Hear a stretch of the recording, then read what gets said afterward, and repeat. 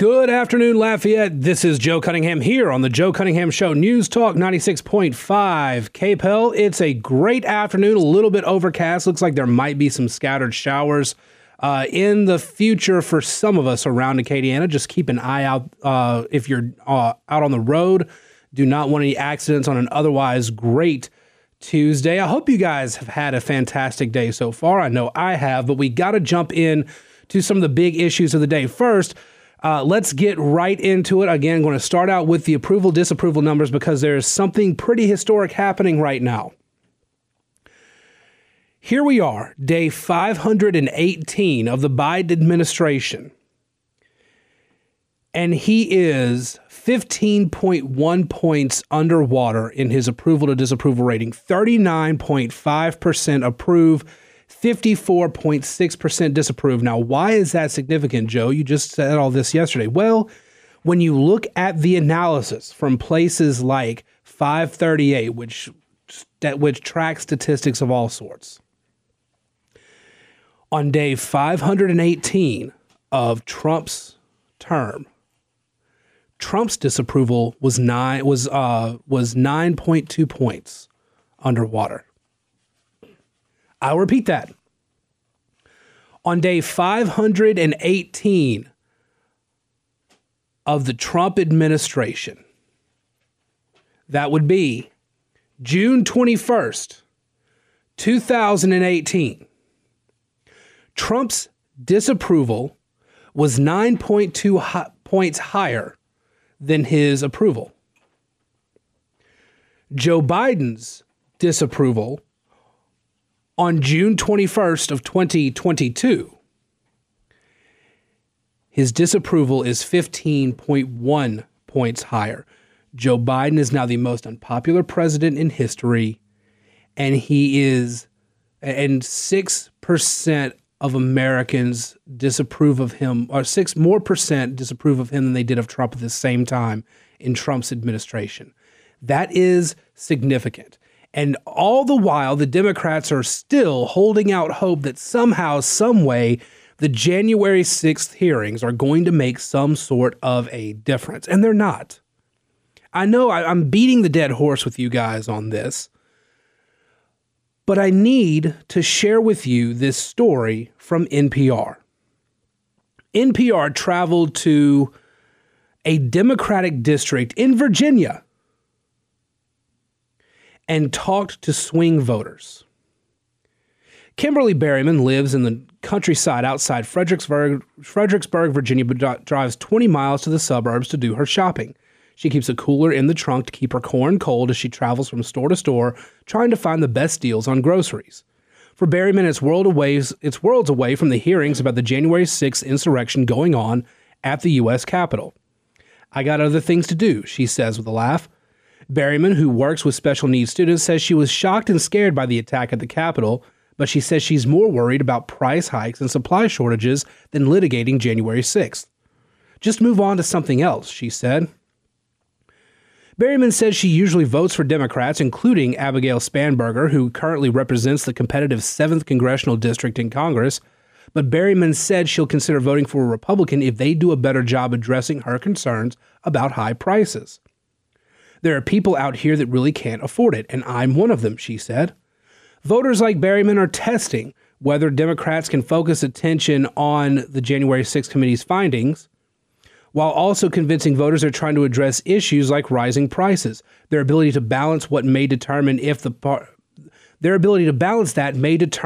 party can get its coalition to show up in the November midterms. The 6 Republicans running in today's primary to take on Spanberger face a different challenge with the hearings. There's not a clear frontrunner, but the leading candidates have played down the January 6th attack and won't say whether they would have voted to certify the 2020 election. And they've rushed to align themselves with former President Donald Trump in a redrawn district that now leans more Democratic.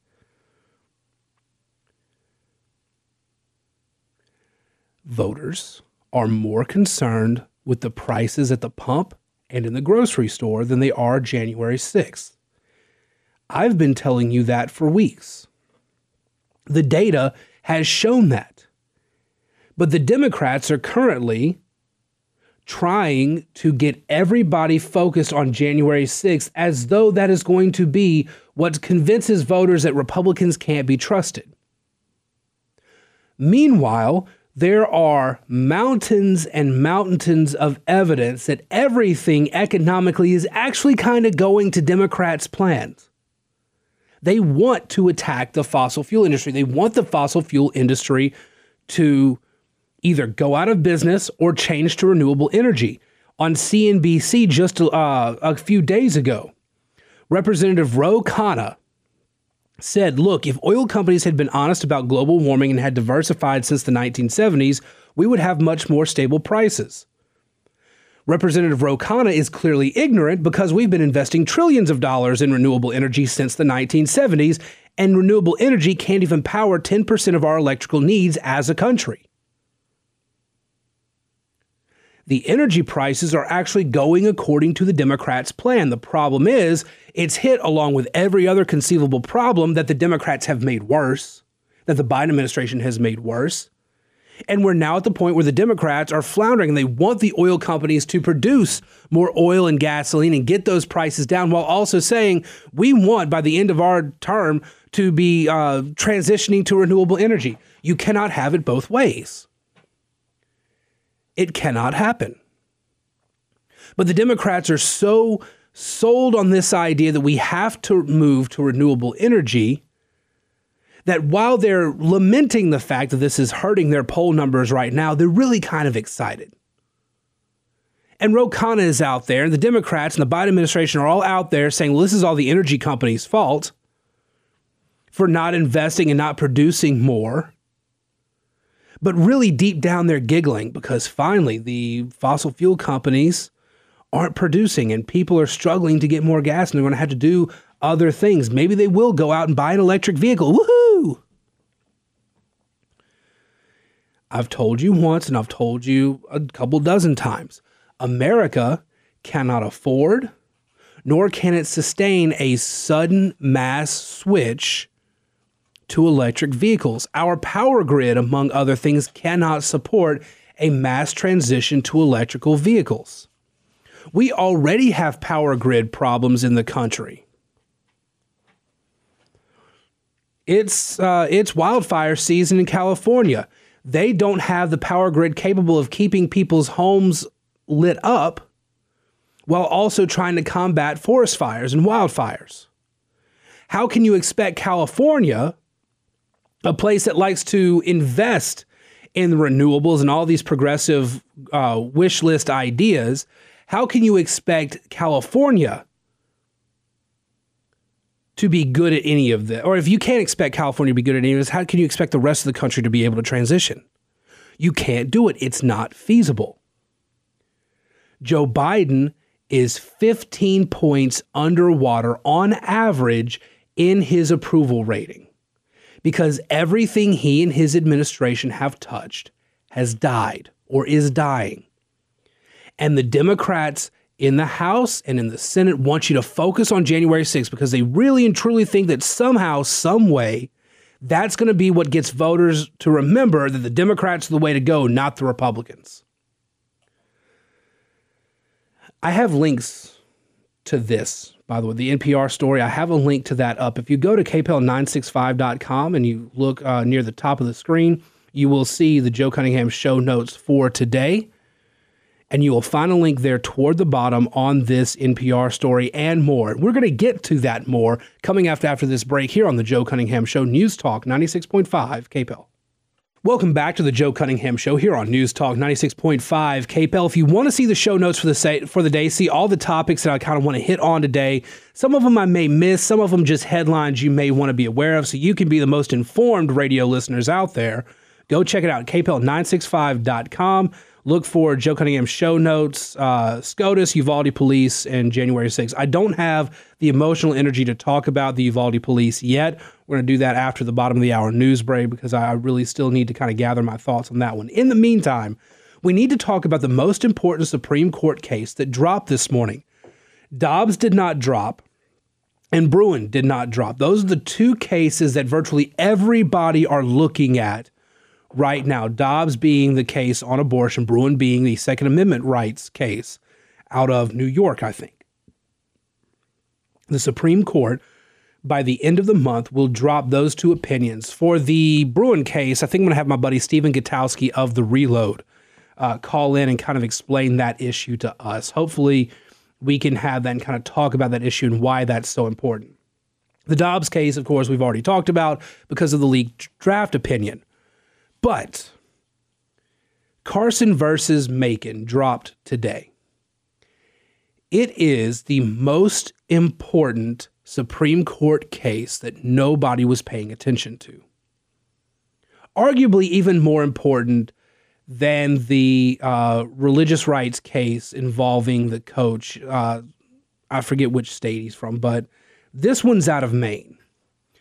Carson v. Macon was decided 6-3 by the Supreme Court on an ideological split with John Roberts, yes, with the conservatives on this. And actually, John Roberts has been very good on this particular issue, the free exercise issue. With the exception, I think, of the Masterpiece Cakes case. But the ideological split was a little bit different there. John Roberts has been very good on the free exercise issue of the First Amendment, and it shows in his writing on this case. In Maine, there is a tuition reimbursement program because there are several rural districts in Maine, rural school districts, that don't have a secondary school, don't have a high school. So you can send your kids to a private school in the state through its tuition program, will reimburse you that tuition. But the program made it clear that that was only for non-sectarian schools, meaning non-religious schools. It became a Supreme Court case, Carson v. Macon. And the Supreme Court today ruled that that was a violation of the free exercise clause of the First Amendment. Remember, the First Amendment of the Constitution says Congress shall make no law respecting the establishment of a religion or prohibiting the free exercise thereof. What the Supreme Court's conservatives decided in a 6-3 case today was this, and I'm quoting from Roberts' opinion here. Maine's non-sectarian requirement for its otherwise generally available tuition assistance payments violates the free exercise clause of the First Amendment. Regardless of how the benefit and restriction are described, the program operates to identify and exclude otherwise eligible schools on the basis of their religious exercise. In other words, what Roberts is saying is that you cannot exclude an institution from a tuition program like this on the basis of its religious bent. You cannot do it. This court is elevating the religious aspects of the First Amendment above others. That's the complaint of the left. The left is losing their minds over this. The CNN analyst, Jeffrey Tuggin-Tubin, and others, at Jennifer Rogers, both CNN legal analysts, are out there lamenting this. A lot of folks on the left are lamenting this decision. Roberts clearly spelled it out. A neutral benefit program in which public funds flow to religious organizations through the independent choices of private benefit recipients do not offend the Establishment Clause.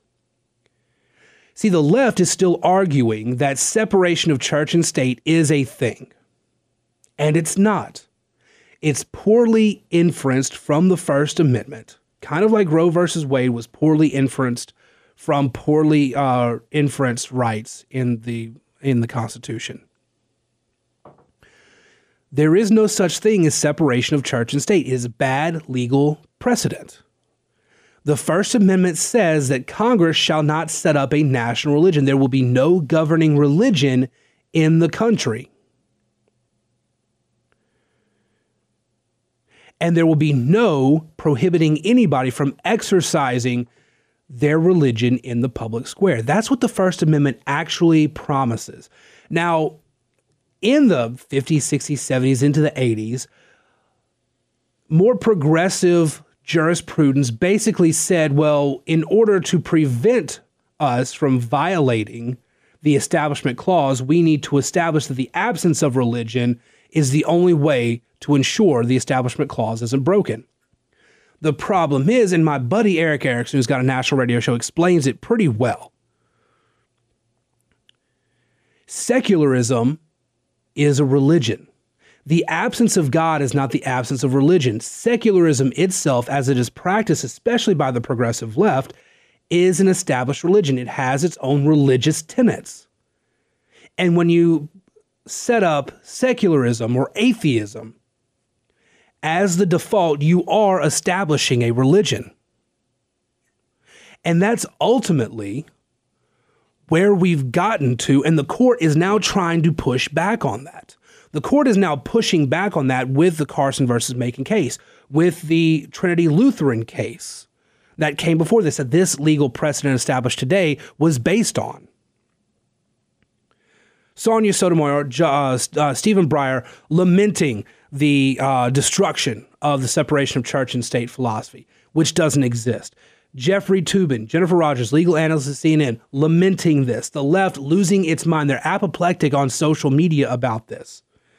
God forbid taxpayer dollars are used by a family that want to send their kids to a good school. This is a victory for religious liberty, and it's a victory for school choice. And it drives the left absolutely bananas. The Supreme Court made the right ruling on this.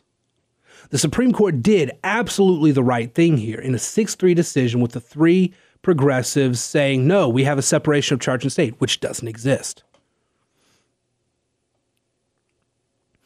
This is a neutral benefit program, but to exclude a religious institution from it on the basis of its religion is itself unconstitutional. That's what the Supreme Court said, and they're right, and we should be celebrating this. But the progressives are losing their mind. We're going to take our bottom of the hour news break. When we come back, the new information out about the Uvalde police on the day of the Robb Elementary School shooting should get your blood boiling. If you haven't heard it already, we've got more on that here on the Joe Cunningham Show, News Talk 96.5 KPEL. Welcome back to the Joe Cunningham Show here on News Talk 96.5 KPEL, 232-1542 if you'd like to call in, be part of the program. This story has just been infuriating.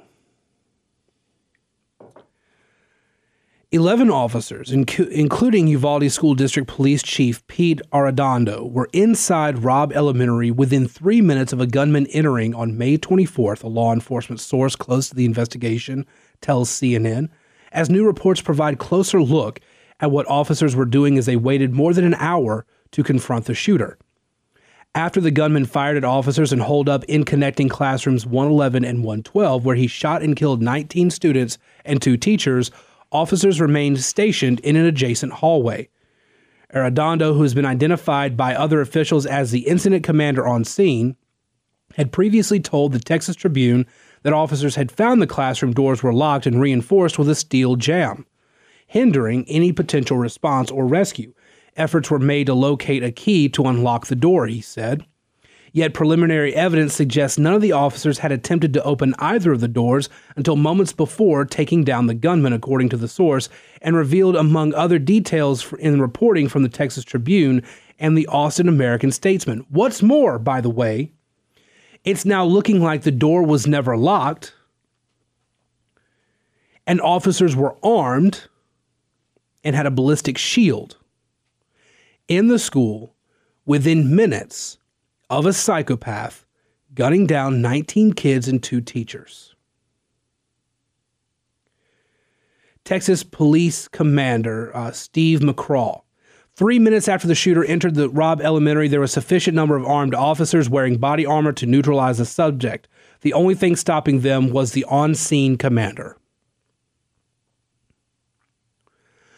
21 people, 19 of them elementary school children, are dead because law enforcement at the scene did nothing. It's not a gun control issue. It's a mental health issue, and it's a failure of law enforcement issue. Every story that comes out about this shooting has become worse and worse, not because of what has been discovered about the shooter or the kids, the victims, but what was discovered of police and how inept they were the entire time. Within 3 minutes,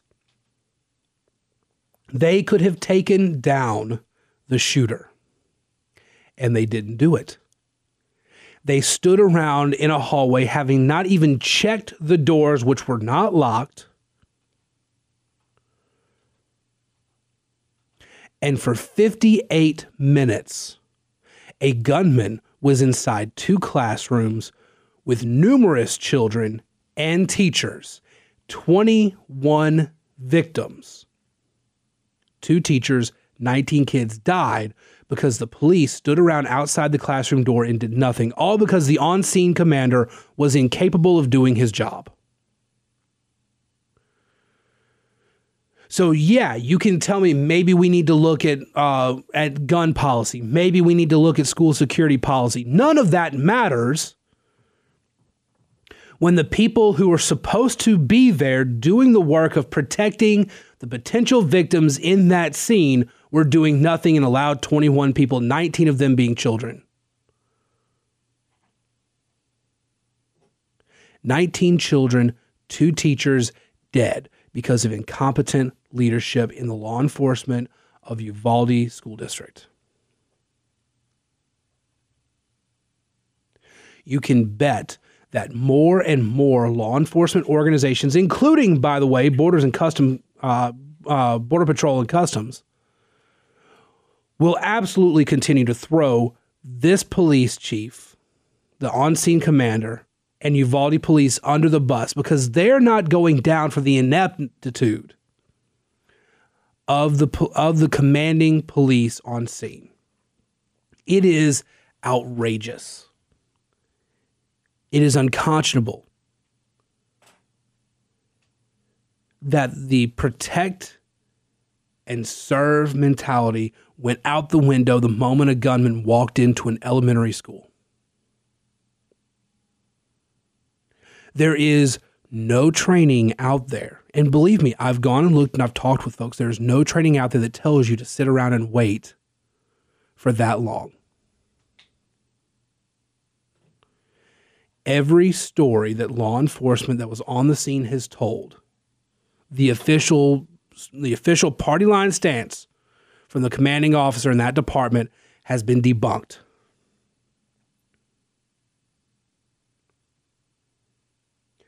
There need to be some very serious consequences.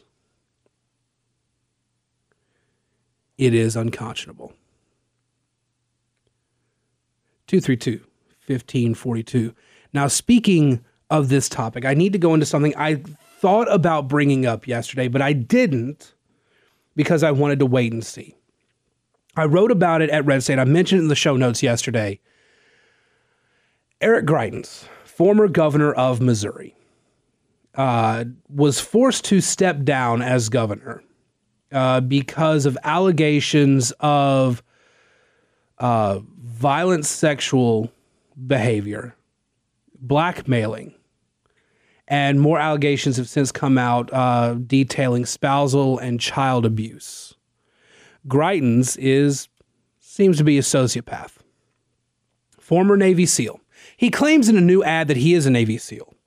That's not the worst thing in the ad, but it bears noting that the Navy actually didn't let him back into the SEAL program. In fact, they put him back on active reserve duty, but for nothing more than a desk job. But in the ad, he claims he's a Navy SEAL. And there's a lot of questions. There's a lot of news stories, a lot of news organizations out there digging, wanting to know if the Navy condones the ad that Greitens dropped yesterday. What he did in this ad is he, with some guys dressed in military getup, he called for his supporters to go rhino hunting, as in RINO, Republican in name only. Called on them to go rhino hunting. He had a shotgun. He claimed to be a Navy SEAL, and he talked about going after his enemies. Everyone on the right and the left condemned that ad. With Uvalde so recently happening, it's obviously in very poor taste. With so many high-profile lunatics out there who have gone and tried to kill people in the name of politics. People who have gone even after, Steve Scalise of Louisiana. It's just in poor taste. It's also violent and pretty sociopathic. Now, he went on radio interviews today and claimed that, all of his supporters knew this was in jest, blah, blah, blah, blah, blah. Eric Greitens has a history of sociopathic, sexually abusive behavior. He should not be in the U.S. Senate. He's trying to run under the Trump banner. Trump has not made an endorsement, although Don Jr.'s girlfriend, Kimberly Guilfoyle, is on or was on the Greitens team. Not sure if she still is. But Greitens really wants the Trump endorsement. I don't think Trump has made an endorsement in that one. But there are numerous high-profile Republicans who are lining up against Greitens. Josh Hawley, U.S. Senator from Missouri, who was the Attorney General when Greitens was governor. Hawley is the one who publicly went after Greitens and essentially forced him to step down before running for U.S. Senate. Hawley has endorsed one of the candidates. Which candidate was it? There's two main Republican candidates to be looking out for. One is the current Attorney General, Eric Schmidt. The other is Vicky Hartzler. Vicky Hartzler is what position does she currently have? I forget what she currently is in the state. But she is being supported by Josh Hawley, Ted Cruz, Mike Lee, other conservatives are lining up behind Schmidt. The problem right now is that Greitens is up about 3 points over Schmidt, and Hartzler is about 3 points behind Schmidt. So within a mix of about 6 point difference from Greitens to Hartzler. The problem is that Missouri is not a majority state. It's just a plurality state in the primary. So all Greitens needs is the plurality when it comes time to vote. And their primary is not tonight, but it's coming up soon. Schmidt and Hartzler need to come to a decision quickly. One endorse the other and the other drop out the race. Because you cannot have somebody like Greitens in there in the U.S. Senate. He will just be a problem for Republicans, and guaranteed he can make that normally Republican seat vulnerable. Missouri Republicans can do better. Now, why am I talking about Missouri? Before we go to break, let me explain. Right now, as I've told you repeatedly, Republicans stand a really good chance of taking back the House and a pretty decent chance of taking the Senate. The problem is that bad candidate selection in Missouri, in Georgia, and in Pennsylvania have actually put the possibility of taking back the Senate in a little bit more jeopardy than Republicans feel like they should be in. Greitens is a lunatic. Dr. Oz is not a Republican. Actually, Greitens was a Democrat 5 minutes before he ran for governor in 2016. Greitens was actually given a tour of the DCCC because he was contemplating a run for Congress as a Democrat. He was a liberal Democrat up until he decided to run for governor a few years back. Greitens is looking to get a hold of power. He's not actually political. He's just a lunatic, a sociopath, clearly. Dr. Oz is not a Republican. Herschel Walker has a lot of baggage that's actually dragging him down right now. He could still very much win in Georgia, but Republicans really and seriously need to sit down after this midterm and say, okay, we've got to figure out how to get better candidates. Democrats are looking at a possibility of a decade or more of being in the minority unless Republicans drop the ball, which they could very well do. 232-1542. Let's take a break. When we come back, a couple more of the topics I wanted to talk about for the day and your calls here on the Joe Cunningham Show. News Talk 96.5 KPEL. Welcome back to the Joe Cunningham Show here on News Talk 96.5 KPEL 232-1542. We've got a few minutes left in the program if you want to call in. But in the meantime, So Donald Trump's team has been blindsided today. Politico got a scoop in its morning newsletter, the Politico Playbook. Apparently, somebody on Trump's team before the 2020 election okayed a documentary filmmaker to bring his team and just kind of hang around Trump and the Trump family during the campaign and through the 2020 election and in the aftermath of the 2020 election. The filmmaker has a lot of footage from January 6th, and his team was around the president and the president's family throughout that whole transition time. Somebody found out about it, told the January 6th committee, and now this documentary filmmaker is working with the January 6th committee. The documentarian is named Alex Holder. He was doing a documentary in 2020 on Donald Trump and his inner circle. When we began this project in September 2020, Holder said, we could have never predicted that our work would one day be subpoenaed by Congress. As a British filmmaker, I had no agenda coming onto this. We simply wanted to better understand who the Trumps were and what motivated them to hold on to power so desperately. This has blindsided Trump's team. Nobody apparently really knew that this documentary team was around Trump. Per Robert Costa of CBS, Trump campaign folks recall a film crew coming to HQ at least once. They also remember it being odd because campaign's legal team seemed surprised as if it was an unvetted project. The campaign's lawyers were like, huh, what is this? What is going on today? They saw it as another side project from the family/Trump confidants. Per New York Times' Maggie Haberman, a very small group of people had knowledge of this documentary project, and a lot of Trump advisors were surprised to see it existed. As of this morning, senior campaign officials were unaware of the project, according to one former official. Meanwhile, the Rolling Stones' Nikki McCann Ramirez and Aswin Subsang, I cannot actually say the quote that was from a member of the Trump team. What the F is this?